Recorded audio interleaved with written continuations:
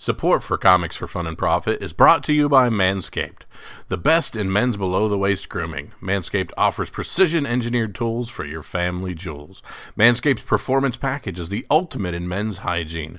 Join over 4 million men worldwide who trust Manscaped with this exclusive offer, 20% off and free worldwide shipping with the code C4FAP at manscaped.com.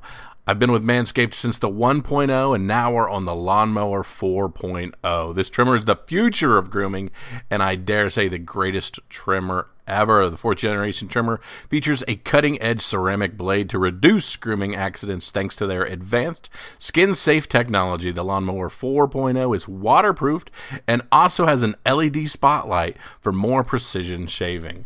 Get 20% off and free shipping with the code C4FAP at manscaped.com. That's 20% off and free shipping at manscaped.com when you use the code C4FAP. That's the letter C, the number 4, FAP at manscaped.com. Unlock your confidence and always use the right tools for the job with Manscaped. Aloha, this is Jason from Hawaii. Welcome to a special edition of the Comics for Fun and Profit podcast. In this episode, I will be interviewing comic book creator Warwick Johnson Cadwell. He is the writer and artist of the Dark Horse new original horror graphic novel, Falcon Spear. It came out in January and is out in stores right now. Warwick, how are you doing today? I'm doing great, thanks, Jason. Yeah, thanks for having me on. No, thank you very much. Now, for listeners, I just want to give you just a little bit brief background. Now, Falcon Spear, is the third book from Dark Horse that features the characters as Professor Meinharten, Mr. Knox, and Ms. Van Sloan. These characters were in two other books that Warwick and Mike Mignola collaborated on. And these books, the first book that came out was Mr. Higgins Comes Home. That was released, and I love this date. It was released on October 31st, 2017. That is so cool. And the second book is Our Encounters with Evil, Adventures of Professor J.T. Meinharten and his assistant, Mr. Knox, that came out in 2019. Is that correct? Yeah. Those are Mr. Higgins was Mike Mignola. Mm-hmm. Mike Mignola wrote it, and I illustrated it, and that was the beginning. That was sort of that was everything at the time. It was amazing. It was I didn't need to do another book after that. It's just that he's a legend, and we got to collaborate. But lucky enough, we got to do more. So yeah, very happy. Yes.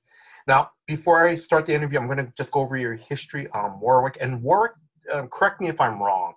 So now you did concept art for the stop-motion animated movie,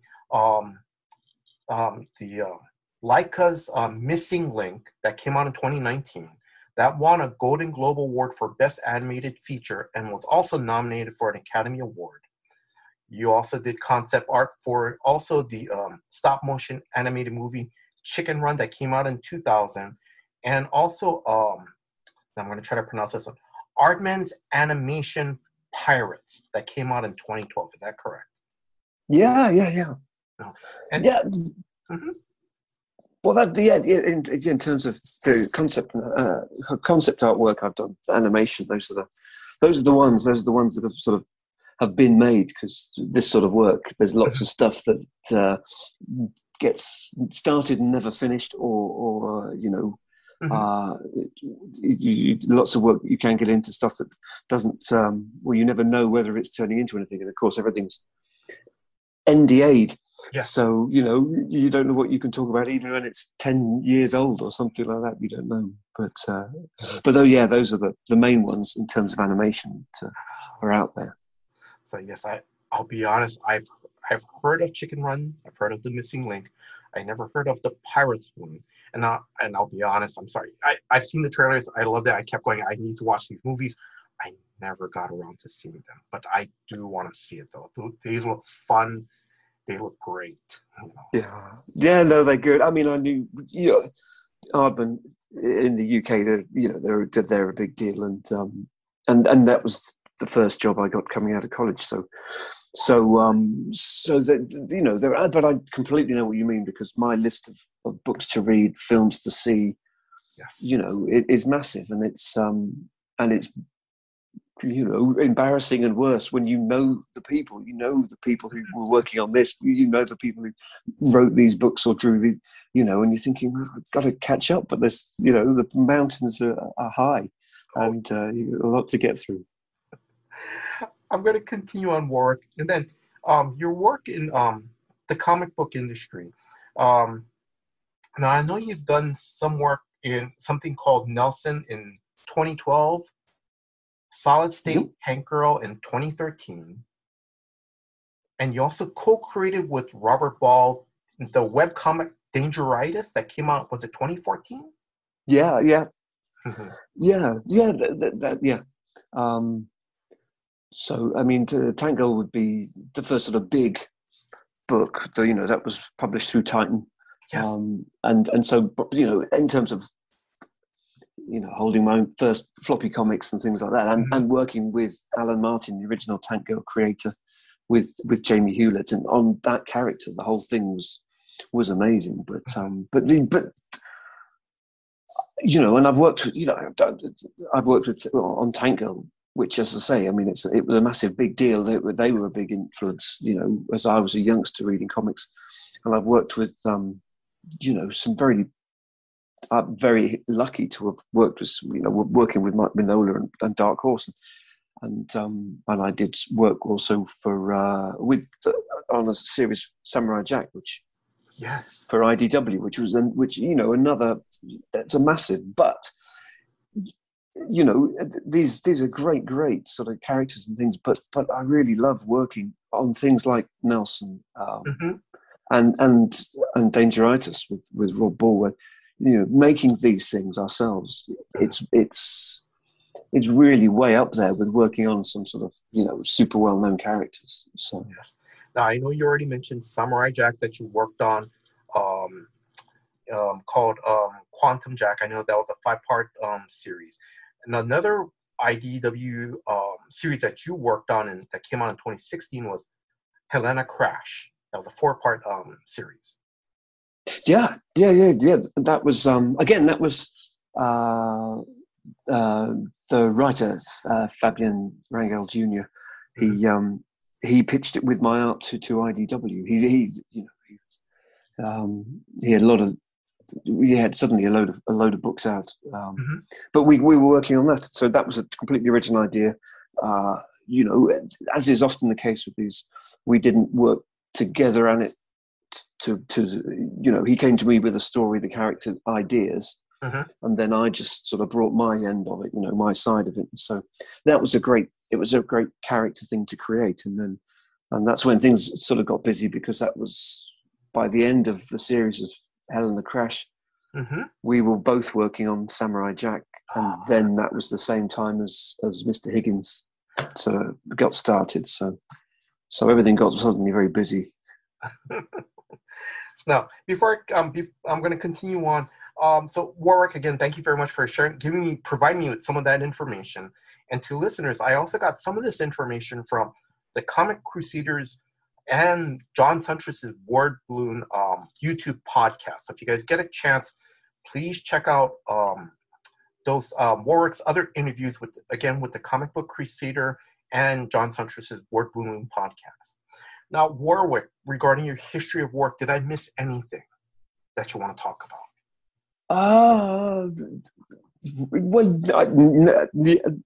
Probably lots, but then I can't. It was sort of been messy. Whilst I've been drawing, whichever projects, whatever, I've been working on my own stuff for forever. But I also, coming out of college, was getting various bits of work in terms of illustration, animation. But then I had to do a day job. I was working, supermarkets. I was working at care homes, so there's been a lot of juggling all the while. So So there'll be gaps, and I'll think of them all tonight, tomorrow. Don't worry. All right. Now, before we really start getting to the questions, I want to give a big shout out to Hannah Bahedri of Superfan Promotions for setting up this interview and giving me an advanced copy of Falcon Spear. So Hannah, thank you very much. Warwick, I'm going to give you. Do you want to add anything to that? Just a thanks from me as well. She's great. Superfan Promotions are great, but Hannah's been really helpful this whole go round with Falcon Spear. So thanks. Yes, that's great. And then Warwick, I also want to thank you for being flexible with your schedule. So because listeners, originally we had a date set. I want to say it was probably sometime in February. But on my end, something came up at the last minute. So again, Warwick, I just want to say thank you very much for being flexible with your schedule. Thank you very much. No problem. Happy to do it. Now, where can listeners follow you on social media? Best place, maybe I'm on Instagram at Wocco, WOCCO. That's where most of my attention is. When I get busy, it gets quieter, but that's where it is. But I'm on Twitter at WarwickJC, and Facebook as Art of WJC. So on there, and then I have a website which is a poor neglected thing, which has been around for a long time. Doesn't look very busy, but Warwick Johnson Cadwell, one word, .co.uk. But Instagram, Wocco is the place to go. Okay, all right. Then, where did you grow up? We're in the UK. Sort of moved around a bit from the Midlands to the north, but most of my time on the south coast. So South Coast UK, sort of central South Coast UK. Okay. And then what was or were your first comics that you read? And it could be anything from comic strips, Mad Magazine, or manga. There would be some newspaper strips from would have been weekend supplements, sort of things, because there weren't many in the papers my dad would be reading. But yeah, no, kids comics. Then you get into the newsagent, and there'd be kids. It'd be the old sort of British stuff like the Beano and Whizzer and Chips, and sort of kids cartoon stuff like that, and then every now and then you'd find a newsagent that stocked American comics of one sort or another, but then another Asterix and Tintin were regularly reproduced here in the UK. That was bookshop stuff, but that's the nearest thing you'd find. I remember, in bookshops in those days. But other than that, 2000 AD, which is that's in my memory. I mean, there was a variety of action comics, war comics, but 2000 AD was kind of like, it's an anthology comic. It had everything. You had about 5 strips on a weekly basis, and Judge Dredd was always in there, but then there was others and different creators, different artists. There was such a variety. Awesome. So yeah, 2000 AD was the big one, and then more US comics. We'd find them. I'd find out there were comic shops about them, things like that, and so. Okay, now. Drew, the co-host of Comics for Fun and Profit, submitted this question. What was your first comic shop? That was we're not. It's not a big town where we are. It's not a big city. It's So I think I was just about big enough to get myself to London to some of the comic marts and shows there. And so we were just sort of reliant mainly on newsstand. But the first one that opened in our town in Chichester was this. It was a small unit. It's called a unit. It was sort of an arcade. So 15 square feet was about it. And that was Phantasmagoria. And I was at high school, and that was there for a few years. And then after that, a guy was working, a friend, the local video shop and video rental. And we'd be chatting to the guy who runs that. And one day he just had a briefcase of comics all out on the counter and realised he was a comic guy. we'd just come back from London, where I'd bought a bunch from Forbidden Planet, which was, I'd travelled sort of 60 miles to get my comics if there were anything other I couldn't find in the newsagent. He opened a shop. He opened a unit pretty much in the same place as the original one that had closed down, Excalibur Comics, and that stayed in town for a while. So that was the first big deal, local comic shop. Now, I know during the Word Balloon interview, you mentioned that you worked at a comic book shop on the weekends while going to college. Was Excalibur, was that the comic shop you were working at? That was, Excalibur Comics. Mark Alford's comic shop. Again, he had to open it was in a small unit, and then he opened up in a proper store just across the road. And so that was it. So I was working there weekends, mainly just Saturday bits and pieces, but getting paid in comics. So taking home whatever I could. Yeah, I'm just asking. So, how did you get that cool job?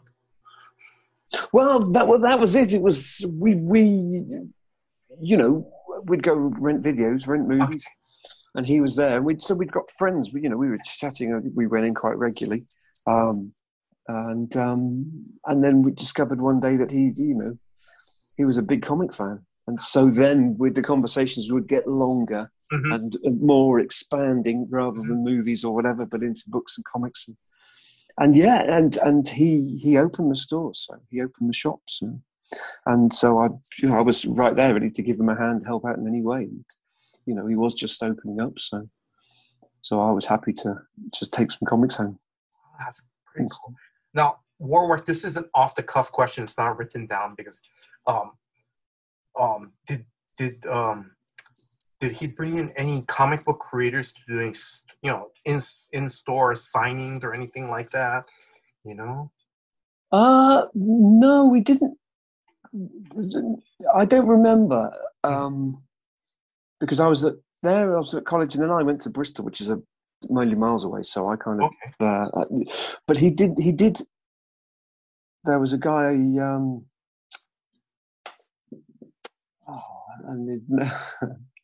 There was a few guys, but more that came up through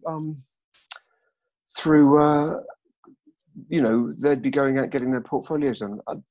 I'm trying to remember the name of this fella, but it is funny because now we have Ian Churchill. That's the guy I'm trying to remember. Ian Churchill he was a local guy, and I didn't know. Yes. Mark knew him. Mark knew him whilst he was taking his portfolio, around to the, so when he started to get some interest from the bigger companies, from Marvel and whatnot, he was, but it was all too quiet. I don't remember when. It was after that he sort of was able to tell people about these big gigs, but that was going on there. So he was a local guy, and now. Relatively local to the area is Mick McMahon, who's a 2000 AD legend. So so he did. He's the sort of guy. He was drawing the strips I was growing up reading as a kid, and so it turned out fun. But that's pretty cool. Okay, so now how did your journey to work in animation and comics begin? I sort of drifted the right way, sort of went with the tide. I've just always been drawing, and so I've always loved drawing, the narrative side of it, and just, working with various media.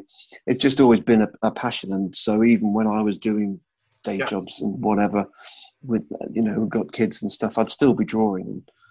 And so I did the degree. I did an illustration degree. This was at Bristol, which is a while away, and it was at the degree show where people from Aardman Animation spotted my work, which was kind of I can't quite tell. It was slightly more accidental because my work was up, and there was one sort of series of illustrations I'd done about a World War I fighter pilot who was a werewolf, and that was the story. And it was and so this was the thing that went up on the wall, and I kind of wanted something else there to pop out, and so literally, so I made up some paper planes, some biplanes, because this whole story was sort of what, and had them hanging around the artwork, because it didn't read as a strip. It was almost like what I tended to do was make stories when I was at college, and then after, they'd all be almost like not quite comics at that stage. They were more like a adult stories, but in a children's book format. So you'd read text and then image. Yes. But, and so to sort of bring out this artwork, I made some paper models of World War I biplanes, and it was those that I heard caught the eye of the Aardman guys, and so they came calling, because we'd all done our course properly, we'd all got our names up and our cards to hand out, and that was what I remember was the thing that sort of that said, let's give this guy a try on this project and see what happens. So, and it was just that easy. So that was then, and that was just to start work on do some 2 weeks drawing for what became Chicken Run. Mm-hmm. So. Oh my God! I'm sorry. It's just so cool that you're kind of going, okay, I'll put this up, and no, I want to make it a little bit. You wanted to stand out, and you made your own, World War I biplane and had it stick out, and that's just so cool. It caught someone's attention. Well, this is the there's always just people who you want to give people good advice, and how do you meet people? How do you meet clients? How do you network and all this sort of stuff? And the best advice is just you've got to work hard, because you've got to always be working, because these things are so, in the lap of the gods. It's just total fluke or luck, or you've got no idea when the right person's going to be seeing something, or when someone sees something and then they tell the right person. You've got no control over that. And, you can't afford to put your energy into trying to work out who's the right people to go out. You've got to be aware of what sort of business you're working in, and the right people to talk to. But you've got to not neglect the work part of it, because if someone sees your stuff and they say, hey, look, let's have a look, you've got to make sure that what you've got to show them is amazing. Yes. And so anything you can think of, you just don't know when those people are going to see. Mm-hmm. And so that's one of those things, because if you spend your whole time trying to think of some snazzy gimmick, something cool to encourage people, then you realize you spent your time working on the gimmick, and then your portfolio, your pages, your work isn't what you want to show. Mm-hmm. So yeah, it's just luck. I mean, it's different nowadays. In those days, you were sending out physical portfolios, and sending them overseas, and so getting your work seen was difficult if you want, because you had to go, people were heading for big cities where they could meet people and sort of show their work, get the stuff around that way. But now with the internet, it's in full flow. But again, the people you can contact or make contact with is amazing. But if you somebody of great importance to your plan sees your work, yes, or you manage to get it to them, or you talk to them, and then you've got to make sure what you've got to show them is awesome. Mm-hmm. And so the trick is always work, because it's just mad luck that's going to pop up more often than not. That's what's going to get there. So that's pretty cool. That's really good. So now, Warwick, I'm going to ask you. So I know you start to work in animation on the comic side. So Drew again submitted this question. What was your first professional comic book work? Because I know you did Dangerous as a web comic, but what about for like floppies and stuff? That would be Tank Girls. So that would be. Oh, that's right. I'm sorry. No. The timelines sort of go all messy for me. There's a small press in the UK. That's what sort of got, after I came out of college, so I came out of university, and looking to animation and actually looking to sort of children's books or something. Mm-hmm. And sort of a kind of comics drifted by me at that stage. I was looking at something else, Mm-hmm. looking for something else, trying to see, and ended up drifting back toward comics. And so I could, looking at the books, thinking, well, what's my work suitable for, and trying to find a match. But the small press sort of scene, sort of people making their own stuff, that was pretty busy. So there was anthology comics that were around, or people sort of collaborating, Mm-hmm. and so those things were sort of popping up, and sometimes those were quite exciting. I did a couple of strips for a Polish anthology, which were just collecting British comic artists, which was an interesting thing. There was a couple of those, but when they came out, they were called New British Comics. I think there was only 3 books, but I had a strip in 2 and 3. Mm-hmm. But they felt, at the time, because nothing big had come out, they felt like the best thing ever. That was sort of printed work. And another one, Birdsong, by some friends at the time in the scene. But yeah, it was Tank Girl. So getting some Alan Martin, as I say, Alan Martin and Jamie Hewlett, the creators, and Alan the writer, got in touch. That was a great thing to do. So great thing to work on. So that was awesome. How excited were you when you saw your name on the cover of Tank Girl or in the inside page? How excited were you when you saw it? Yeah, it was amazing. It was, but I mean, it was amazing. But all the while, Tank Girl's a big character, and so the nerves had hit by that stage. The idea of it was brilliant, and in my mind, I was going to do a fantastic job, and it was going to be brilliant.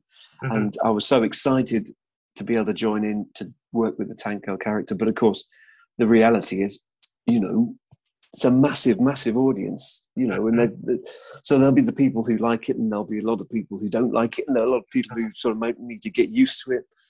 So I was very excited, but also very nervous when that book came out. So, all right. So I'm going to move ahead. Warwick, we're going to talk about Falcon Sphere. Sorry, listeners, my mouth's not working today because yesterday I'm going Falcon Sphere. Yeah, it's not working. So correct me if I'm wrong, if I keep mispronouncing in Warwick. Okay. Now, before we talk about Falcon Sphere, may I ask, can you describe the trinity of characters? Professor Meinharten, Mr. Knox, and Ms. Van Sloan, to me and the listeners. Can you just describe those characters? Because that was, well, just Mr. Higgins comes home, had Professor Meinhardt and Mr. Knox, and that was their debut. And so I then went back to, I just loved them. I loved everything about the book. Mike Mignola, I love his writing and the story. And these guys, everything about it, just every page I was drawing, I was thinking of more things I could draw, or more stories you could tell.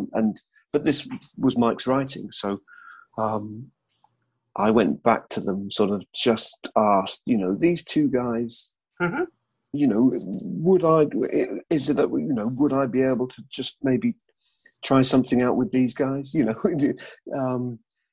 I like Mr. Higgins, but I thought maybe Mike one day could come back and do work with him, because he was this. But these two, Meinhardt and Knox, I like the idea of them. So then I wrote the next book, which was, it's 5 stories, but sort of 3 stories over 5 chapters. So they were sort of short stories and quite different.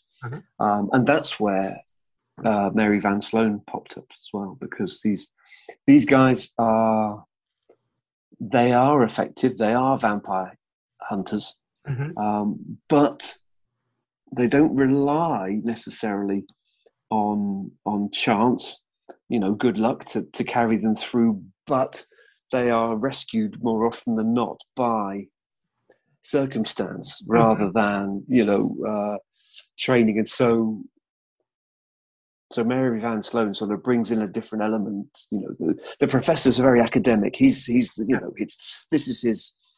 this is sort of his world. He's investigating. He's interested. Mr. Knox kind of is following, obviously, the professor's footsteps, but he's got there's a kindness and kind of a benevolence about him. He's sort of a, you know, he's got this sort of this goodness about him. And you know, he's a big fella, but you know, quite a sort of there's a gentleness, and so Mary Van Sloan, she kind of brings the action. You know, she's you know, she's going to sort of these guys going to snap out of it. She's going to get them into action, and so and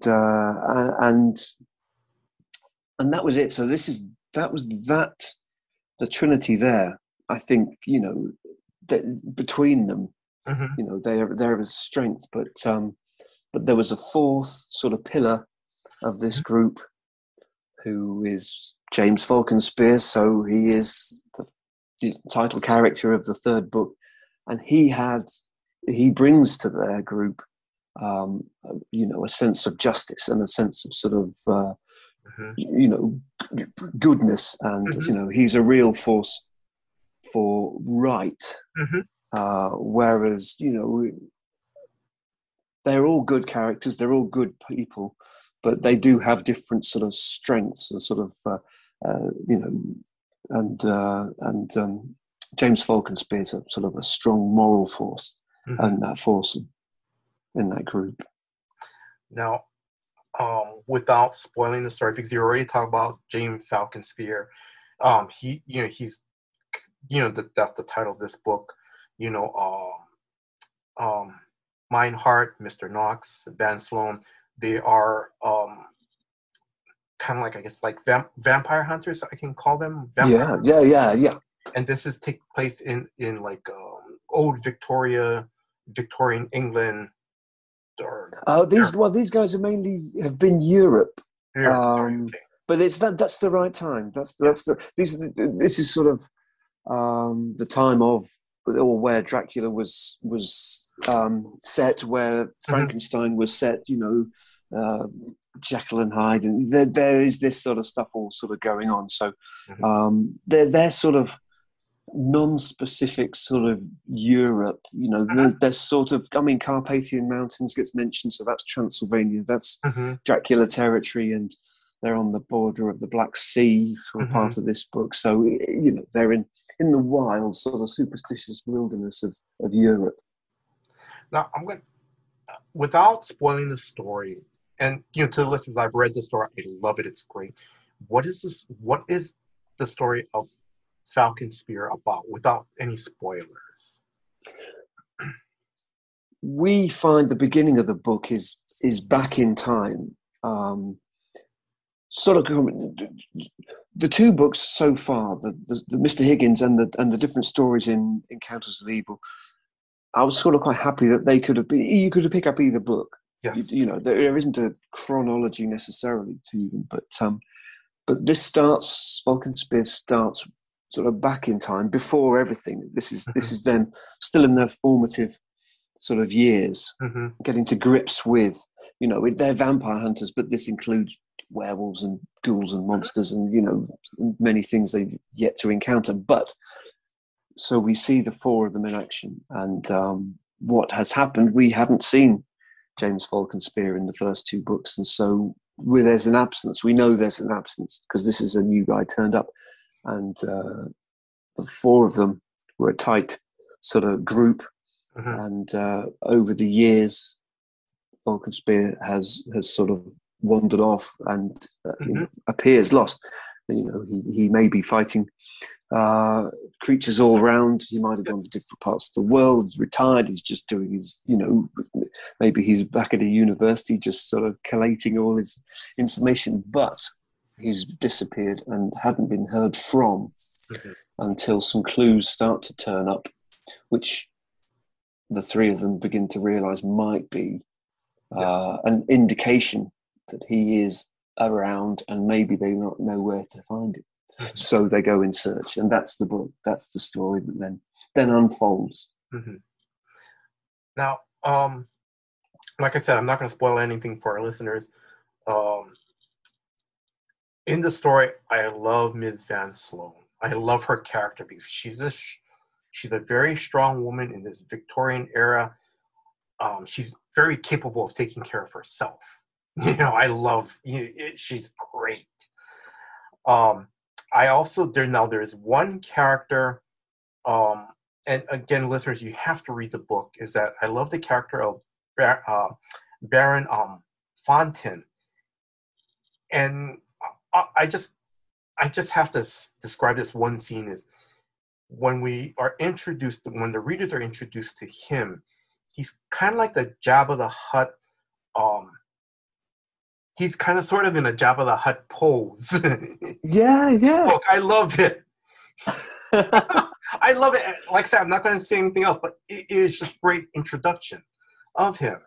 Oh, that's cool. No, and that's right. I hadn't thought of it, but I mean, and that's exactly right because he's sort of a gross, character. I mean, he's not a great character. He's not a goodie, but he's also kind of, he is awful, and that's it. That's the sort of, he's not a gangster, but that's, something like that, sort of eating frogs and dribbling all over people. That's not what. Yeah, that's Jabba the Hutt, but it's not. But no, that's. I just wanted him to, sort of unpleasant. I think was the plan. Yeah. Try and get that. All right. Now I'm gonna. So, how did you come up with this idea for the story? Because it's a very good story. Yes. Oh, really appreciate it. Thanks very much for that. That's very kind. But I sort of mentioned with just drawing the pages, drawing from Mike's script for Mr. Higgins, and just having fun. One of the great things of collaborating is that these ideas aren't mine. I'm working to somebody else's, plans. And there is, depending who you're working with and what they're doing, you can get scripts which are very specific. You can get scripts which are very vague. So you can start to work on it. And what I wanted to bring to this was, I really wanted to, but I was working with Mike Mignola, so I wanted to really go for it. So I wanted to work on detail, make the pages sort of quite full. And I also wanted to be able to make some books that you could read, and then you could read again, and you could read again. And the way the pages come across is that rereading it can be an enjoyable experience because there might be things that you find. I'm not sneaking things necessarily in, but there are bits in those pages that you might not see straight away. And my writing is quite. It's quite to the point. I'd like to get a bit more sort of verbose and have a bit more chat going on. But these books are quite speedy. So my writing, they're quite sort of a lean in those terms. And so to be able to go back and start again another time, I wanted to have a lot of information sort of in the pages. And that's where these stories then continue to come from, because as I'm drawing, I'm drawing with thinking about these characters, and so other ideas, or what if this, you're drawing, you're drawing a scene, some of these castles and stuff have got weird paintings on the walls, and so you're thinking, well, actually this story, and I'm just drawing this, making up a painting, and this could be a story, or you've got ornaments, or you've got, is there a story behind this artifact? And this is how it, it is.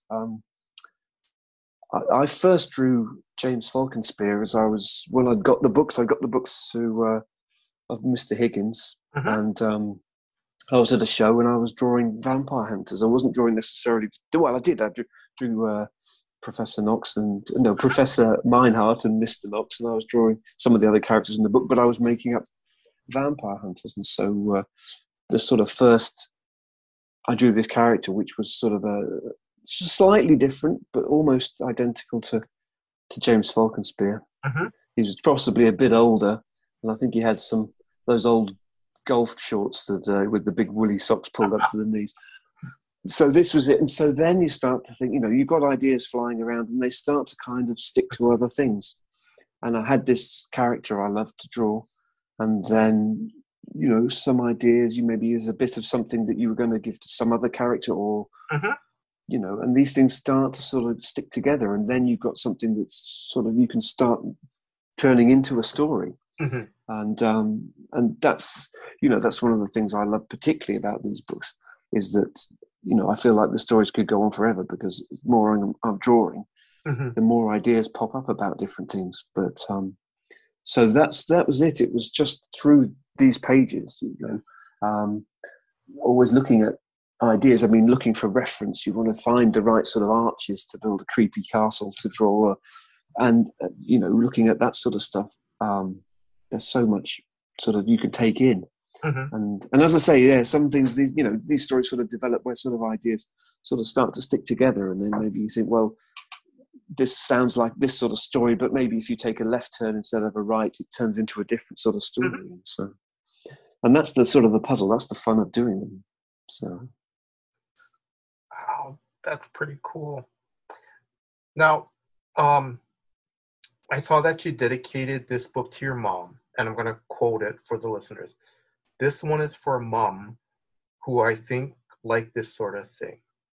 Now I'm just going to ask, are you okay talking about dedicating this book to your mom? Yeah. That's cool. It was. We talked a lot about this sort of what Mike Mignola and I have in common that got us into this sort of thing was this love of horror cinema, mm-hmm. Hammer horror films, mm-hmm. Universal horror films, these sort of spooky things, and not necessarily, them exactly as they were, but more how the memory of them. A lot of these things I watched when I was a kid, when I was a nipper, and I, too young to see them. The black and white ones might be on in the middle of the day because they thought that was probably fine. And then some of the, the Hammer horror, that weird sort of not coloured blood, that stuff, whatever they used, all the weird, creepy makeup, which was often more sort of creepy than, whatever they were trying to actually make. But, those sorts of films. And the idea that sort of my memory of those films was sort of the basis of these books. The things like that I would have seen at my earliest age would have been because my mum was watching them. My dad wasn't so keen. He liked Westerns more like that. So it was that sort of thing. And my memory is that she was quite a fan of this sort of stuff. She didn't collect posters or whatever. She was quite a proper lady. Mm-hmm. And but I do remember, my first time sat up watching Alien at a very young age and sort of decided I was obviously too tired to carry on watching it just after someone just got their face minced, so went to bed after that. But so she liked these sorts of stories, and Dracula and things like that. So, and but this book was proposed and was at Dark Horse for approval just as lockdown started. Mm-hmm. And then as lockdown started, everything stopped. Mm-hmm. And so this was put on hold, which was completely, I was expecting it. It hadn't got to any particular stage yet. Mm-hmm. So I thought, well, there's people got work on that are being told to hold off. So I'll just ride it out and see what happens. But then they came back and okayed it, and we went with it. So this was a project through lockdown, but also through lockdown, my mum suddenly got ill and died within about 5 weeks. This was not to do with COVID. This was other stuff. But and so a lot of that was going on while I was drawing these things, and we spent time.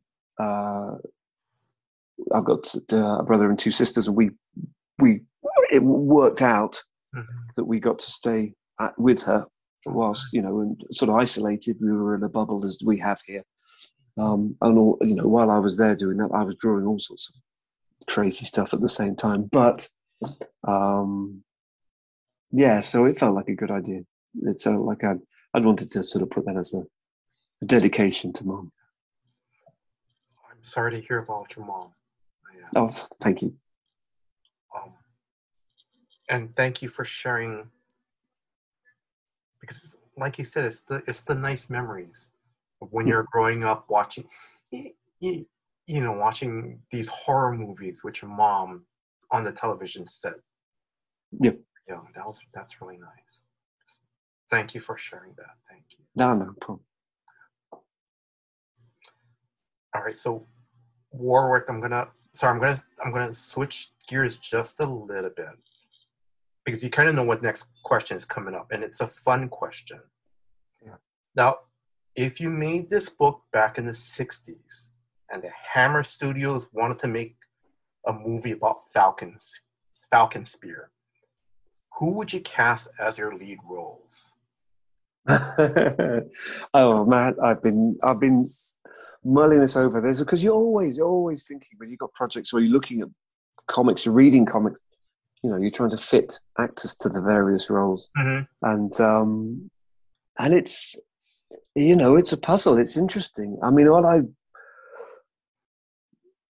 there's a lot of, not a Hammer film, but Fearless Vampire Hunters, the Dance of the Vampires. It's it's Roman Polanski. So but we know it in this country as Fearless Vampire Killers, I think. But I think it's Dance of the Vampires somewhere. And these, there's a lot of that in these books. But trying to work out which of the Hammer actors, it's been difficult. So I've what I would say before anything else, which I always think it's a great shame, is that Peter Cushing was never actually a vampire or anything, as far as I'm aware. Yeah. He got a few baddie parts in a couple of different things, but I mean, he would have made a cracking Dracula. I just think that he just would have been awesome at it. But, for the Meinhardt and Knox, Meinhardt, it wanders. It's the same time, the right time, but not necessarily the Hammer. But there's David Tomlinson, who was Mr. Banks he was in Disney stuff. So Mr. Banks from Mary Poppins, or Emilius Brown from Bedknobs and Broomsticks. He's sort of just this. So he could be a decent Professor Meinhardt, but then I started to get sort of grander, ideas. So I thought, well, maybe Alec Guinness could pop in there and do it. A good job. But so he could, and Monty Python as well. Graham Chapman of Monty Python's going to be good. And then again, I thought Angela Lansbury, having thought of Emilius Brown, David Tomlinson for Meinhardt, I thought Angela Lansbury might be a good Mary Van Sloan. She would be very good. Thinking of this the 1960s, and then Falcon Spear, I think himself, Jim Brown or Fred Williamson. Yeah. And I don't know. You get these, because the way the character's drawn is not necessarily how you got. So I always loved Yaphet Kotto as well, and but I'm not sure. I'm just thinking, well, I'm not sure if he's quite right for it. It's like you're casting these things yourself, and suddenly it goes crazy. So, but that was interesting, and I got stuck with Mr. Knox, which in the Carry On films, there's a big guy called Bernard Bresslaw, but he normally plays a really dopey character, which I don't. Mr. Knox isn't. Yes, but he's sort of big but gentle. Unless he's throwing dynamite or stabbing things, he is. So yeah. But it's a lovely exercise trying to work out who should go where and be what.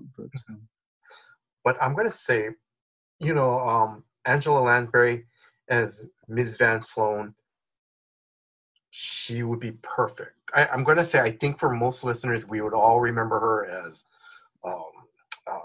from Murder, She Wrote. Yeah. This nice, proper English. Yeah, it doesn't look like she would harm a fly or anything. But that changed. But I saw one episode where Angela Lansbury was in Law and Order SVU. And she was it was a complete 360 of her character. Yeah. And I'm like going, yeah, should be I think she'd fit as Ms. Van Sloan, where she'd be nice and proper, but if she needs to get things done quickly and right, she'll just do it. Yeah. All right. Sorry, Warwick, I'm going to continue on. Yeah. I love your work on the colors in this book because, there's a nice contrast to distinguish the foreground and the background. I really love it. It's great. Now, I'm going to ask, do you want to give anyone else anyone else who worked on the book a shout out? Yes. Well, yes. I mean, this is, it's a team. These guys are amazing. And, with these second two books, it's a lot of what's going on the page is mainly me, but then there's Clem Robbins with just awesome work on top. The lettering is lovely through all these books and the books he works with. But, and then the editing team as well, which is Katie O'Brien and Jenny Blank, and Clem Robbins with letters. These guys are just bringing it. They're pushing me. I don't mean they're actually pushing me, but they're getting me. I'm doing this, and they are pushing me when I'm slow, and which does happen. And then just to have these have got Mike Mignola covers with Dave Stewart color, and it's a dream. These are books I'd be picking up. Mm-hmm. And then, to see that these are my stories inside, it's just a real privilege. But they're a great team. Dark Horse are just awesome. So thank you. Oh no, you're welcome. Now, I know you can't. I know if you can't say anything, that's fine. But will we see another adventure with Professor Meinhardt, Mr. Knox, and Ms. Van Sloan in the future? I hope so. Okay. Each book is finished without another next one planned. Mm-hmm. As I say, I finished Mr. Higgins just like I, died and gone to heaven. It was just like the most fantastic thing. And so the prospect of, I finished it without a thought about another one because it couldn't get better.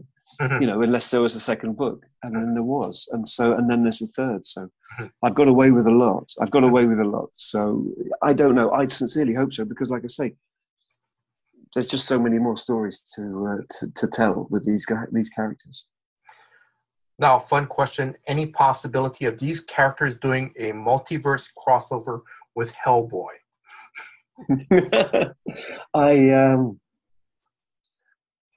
I don't know. I doubt it. Well, I don't know. I mean, actually,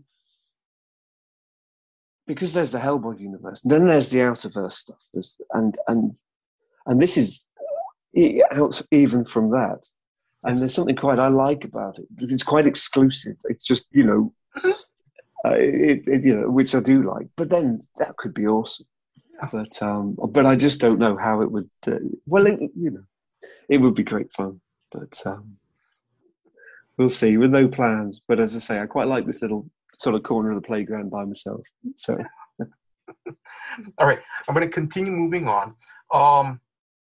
Now I know there was a Kolchak 50th anniversary Kickstarter. I know you and Nancy Collins, the writer, did a short story for this project. Now I'm not gonna ask you to spoil the story or anything. Are you a Kolchak fan? Yes. Nancy Collins' story is amazing. So I'm really lucky that we got partnered up for that. And yes, and it's mad because I only recently become a Kolchak fan. I knew of Kolchak and it's his influence, its influence on the X-Files, its influence on all sorts of the writing of it, and it's always been on that we mentioned right at the beginning, that pile of books to read or things to watch, or and it was just. I'd never got around to it. Then people would, it would be mentioned. I've got to do that. I've got to catch up with that. Yes, yeah. And I did. I did catch up with it. And of course, lockdown helps. And then it popped up on Amazon Prime, I think it was. But just before, I think it's just been re-released. It's a Blu-ray. But anyway, so I got through. But there's a couple of the two TV movies are on YouTube. Oh yes, I think are online. And I watched the series, and I watched it not in the correct order, but I watched the first of the TV movies, then watched the series, and then watched the second of the TV movies.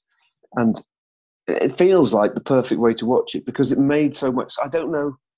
I can't. Having seen it like that, I'd imagine it makes less sense than if you watch the first two TV movies, then watch the series. I like it this way around. But then this was my first view of it, so that's how it comes out. But no, and so it was. So I'd just been catching up with it, and then I was invited to join in with the Kickstarter. So it was just great because I was just loving it. It was, that old sort of TV series, that stuff would have been around. Yes. Had I been up late enough watching it, and it just went past. I don't know if it was on telly at any stage in the UK. I mean, bearing in mind, we had 3 channels when I was young, and then we got to 4, and then stretched to 5 before. So that was we could watch was sort of odd times a day, and so. But no, I loved it. I love it. It's so there's lots to like about it, and so. And the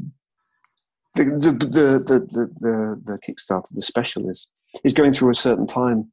The way it's going through his lifetime, as it were. Yes. Which I know you've spoken about, but so yeah, it's an ideal spot. So we're in the 90s, and so that ties in nicely with one of its big one of the series it influenced in a large way.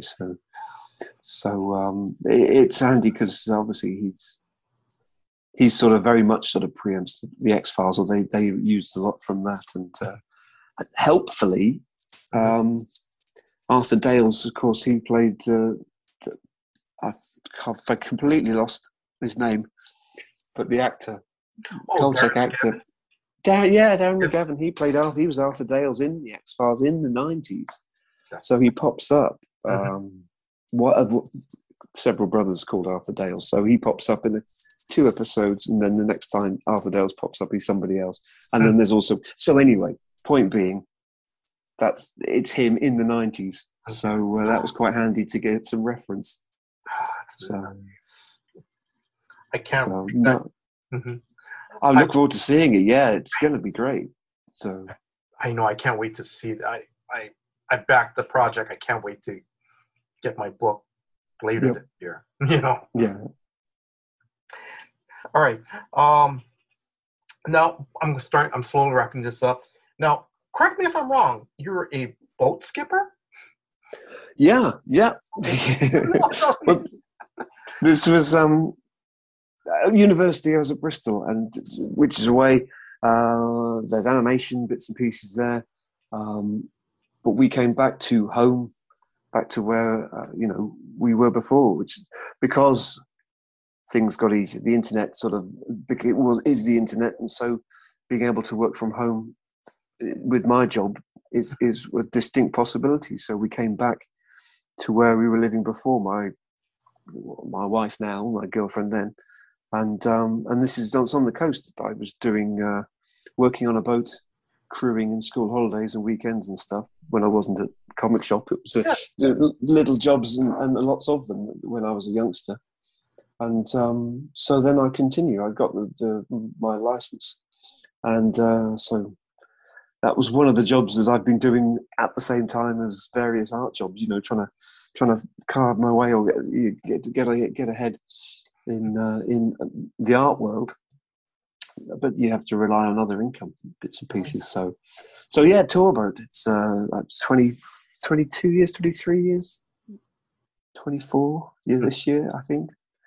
So around the local harbour. That's nice. So which is a big change from sitting at a desk Mm-hmm. or looking at a computer. So, I almost guarantee that the rainy, wet days will be the days I'm out on the boat, and the days when it's sunny and warm is the days I've got the blinds down and sitting at my computer. It's almost a guarantee. Mm-hmm. All right. Couple more questions. What is the most fun or exciting thing that you love working in comics? Oh, there's lots. I think it's just the work itself, the drawing, the working it out. Mm-hmm. I don't play video games, Mm-hmm. and I barely manage to keep up with any reading. It's like doing a puzzle every day. It's like reading a story, drawing whatever is like reading a story. It's it's entertainment, and it's working. You're working things out. Mm-hmm. Your brain's going.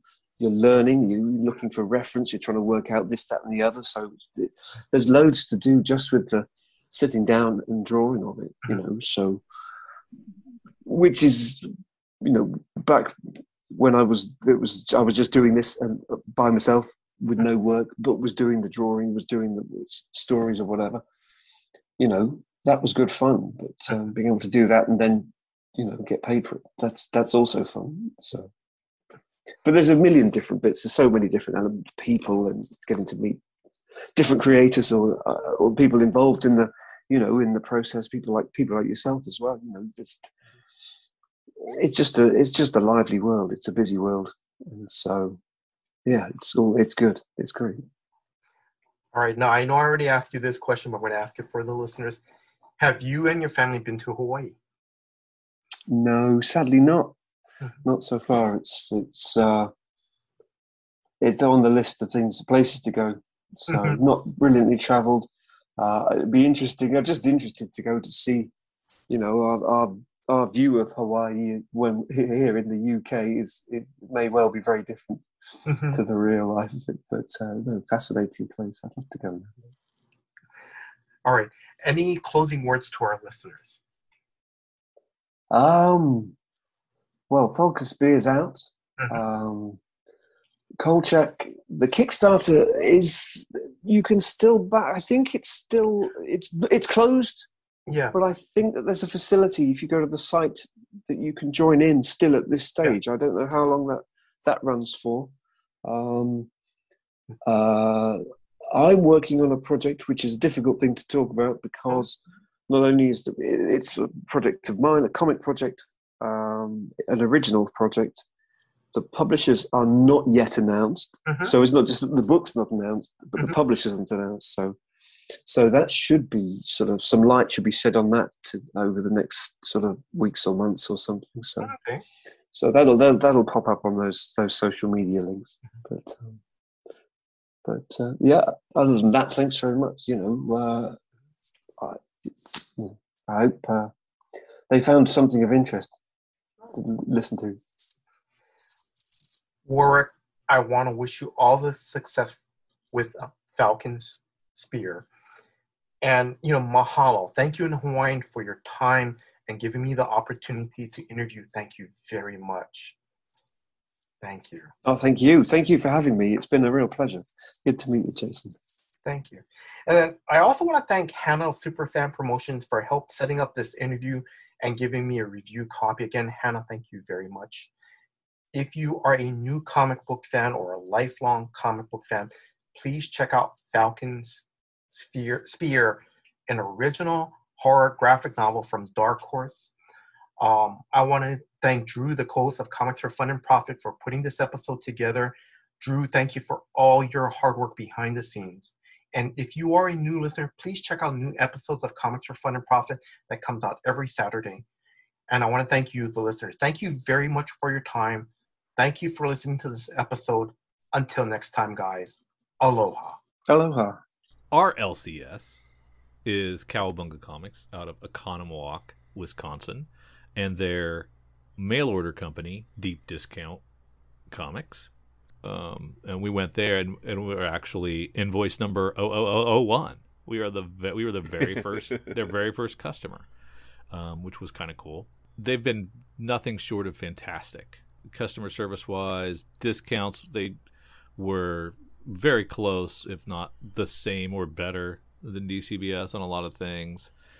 Over and above, customer service wise, always taking care of us, going the extra mile, so responsive, getting instantaneous responses back to questions about things, and to the point where knowing the stuff you like and anticipating your needs and having it suggested that you might want to add this to your order already before you even have to think about it. That's kind of cool. Really quality experience. So we love working with Cowabunga and Deep Discount, and that's why they're in our show notes every single episode, and have been for hundreds and hundreds and hundreds of episodes. That we leave them there because we like them. They're cool, good people. That's why they're in there. By God, they'd tell you to, if you've got a local comic book shop that you love, stay with them, because everybody needs to support their local comic shops. But if you're looking, check them out. You can check them out in the show notes. There's plenty of ways to get a hold of them. Either get on their list, just so you can check and see what kind of FOC and pre-order stuff they have and the discounts, and they'll send it to you each month, get you on that email list. And you can check out their shop, because they have a great shop of exclusive Cowabunga variants. Amazing stuff. Yes, they've always been there for us, and we take them for granted. So there you go. Now you know.